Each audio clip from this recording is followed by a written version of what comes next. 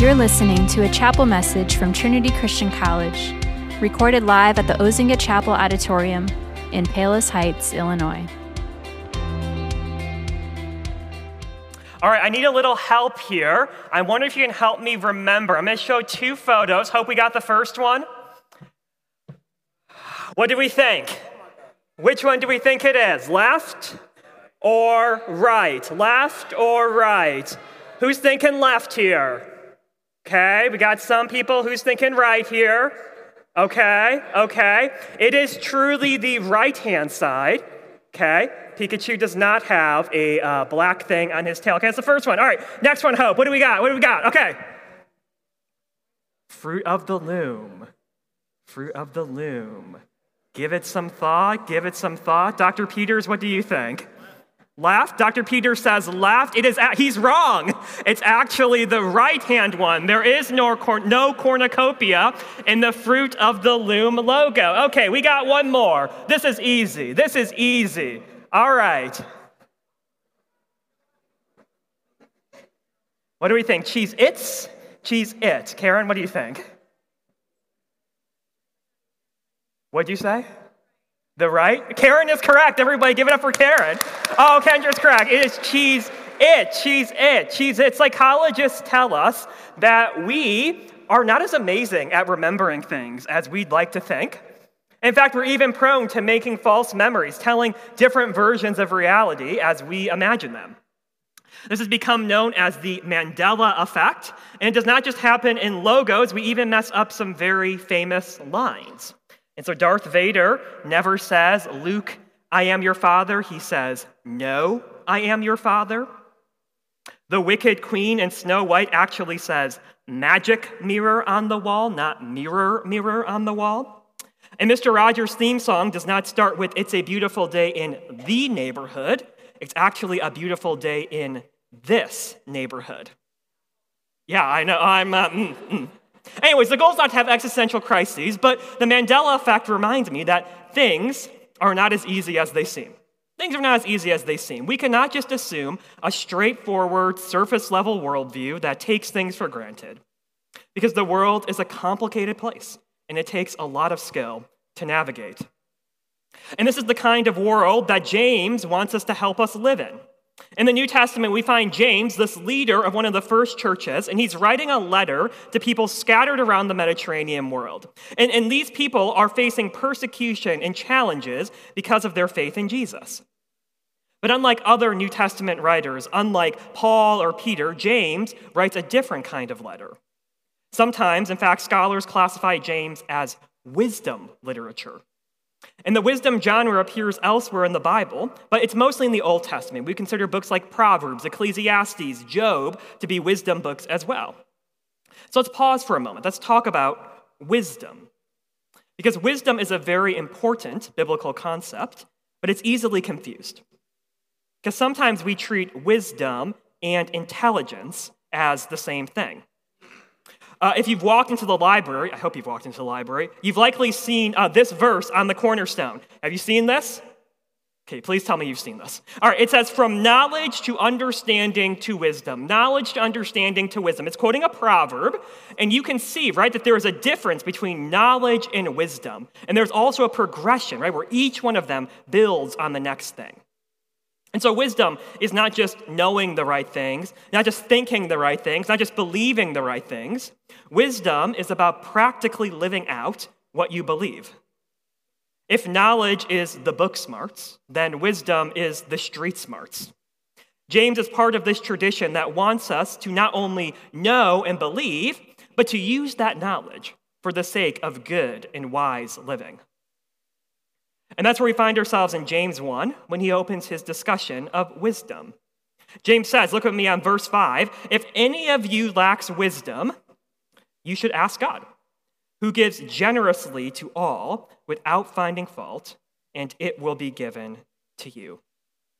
Dr. Ribbons reminded us last week that James is setting up a common device in wisdom literature. There are two paths, and the author is encouraging us to walk into the path of wisdom, the path that brings us life. And we walk down the other path, we find the opposite to wisdom, what the Bible calls foolishness or folly. How tempting it is, right, to walk down the path of folly. And you might find that instead of making decisions that guide you into a good life, your practices are inadvertently or not somehow pulling you down a life of deeper struggle and brokenness. And so James says, if any of you lacks wisdom, James is talking to all of us because all of us lack wisdom. I imagine that each of you have some part of your life that you wish you could navigate better. And growing in wisdom is not always a black and white process, because very rarely are things straightforward. The decisions we need to make, the habits we need to cultivate, the choices we need to evaluate. We need wisdom to discern the answers to a lot of our big questions. What kind of job do I want after college? Should I change my major? How do I steward my money? How do I become a better friend, a better family member, a better teammate, a better roommate? We lack wisdom. And when we find ourselves in the gray areas of life, the uncertain, the cloudy seasons, James calls us to ask God, who gives generously to all without finding fault. Where do you turn for wisdom? Let's listen to James. If any of you lacks wisdom, you should listen to a podcast, turn on the TikTok preacher, rub your crystal necklace. When we need wisdom, we don't turn to self-help books or inspirational worship music. Those things can help us learn about wisdom, but true wisdom flows from God's generosity. It's amazing, isn't it, that God wants to be our first source of wisdom. We ask of a God who gives to all. Wisdom is not just for the privileged. It's not just for a certain kind of person. It's not only for kings like Solomon. Nor is wisdom just for the people who spend all their time and money to study theology. No, James assures us that you don't need to have everything figured out in order to be wise.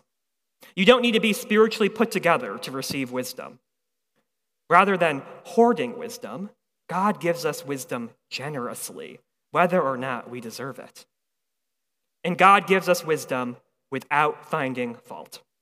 Another translation says that God does not mock or reproach as he gives wisdom. There's no shame in turning to God in prayer and asking for wisdom.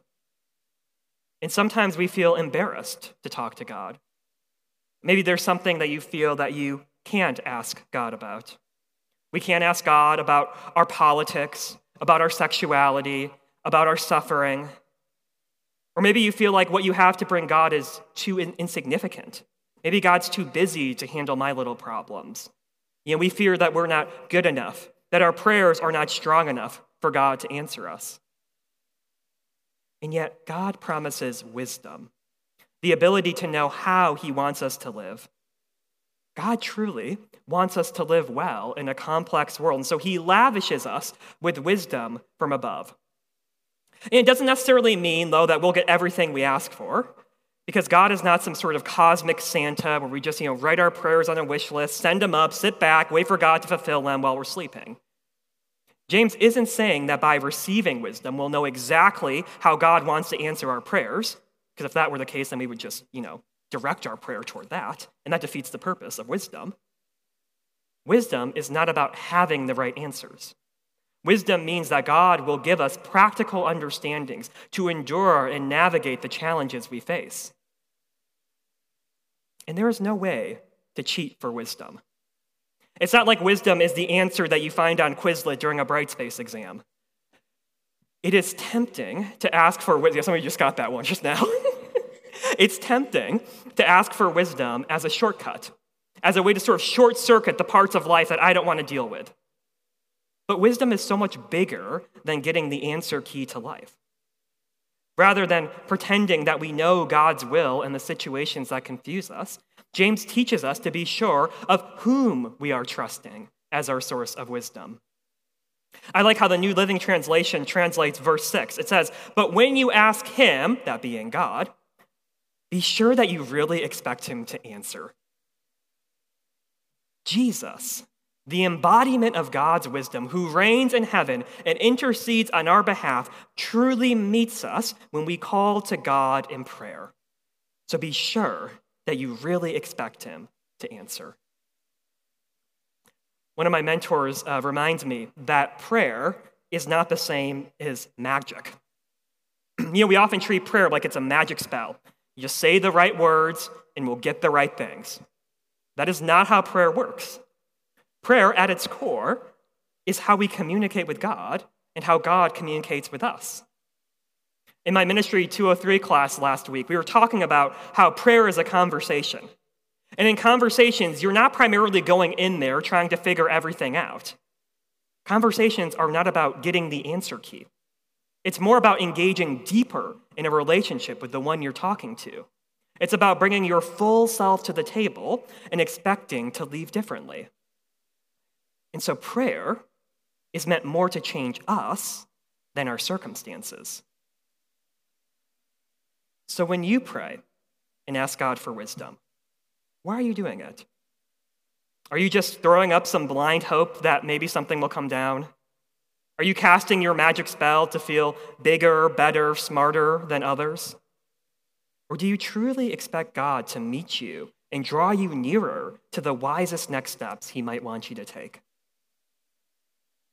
In college, you can gain knowledge with relative ease. In fact, much of what you're paying for in your classes is building a body of knowledge, right? Learning more about the discipline that God is calling you toward. And knowledge is necessary, but it's not the same as wisdom. The decisions that life calls us to make are bigger than knowing the difference between two logos. Wisdom is harder to pin down, both in how we understand it and how we practice it. But we find hope in James' promise that when we ask for wisdom, it will be given to us. God never fails to give us all that we need for faithful living. Remember how we talked a few weeks ago about how God blesses us with gifts that we need to flourish? Wisdom is one of those blessings. And yes, to be sure, everything we need is not everything we want. But the point of wisdom is not to be smarter and omniscient. Wisdom is meant to draw us closer to God, to keep us in step with the Spirit as we move through life. So in the face of a confusing, complicated, and scary world, in the face of week 5 of the semester when things are really starting to get real, when we don't know what we're doing or where we're going, God says, "Ask me, and I'll give you wisdom." God invites us into this kind of a life of wisdom. Wisdom is available for you and me, whoever you are, no matter your age, your degrees, your life experiences, and whoever you are. And we're not alone in this journey. God sends his Spirit of wisdom to guide us, comfort us, and challenge us as we put our faith into practice. Thanks be to God. Thank you for listening to Trinity Christian College's Chapel Podcast. To learn more about campus ministries at Trinity, visit trnty.edu/chapel.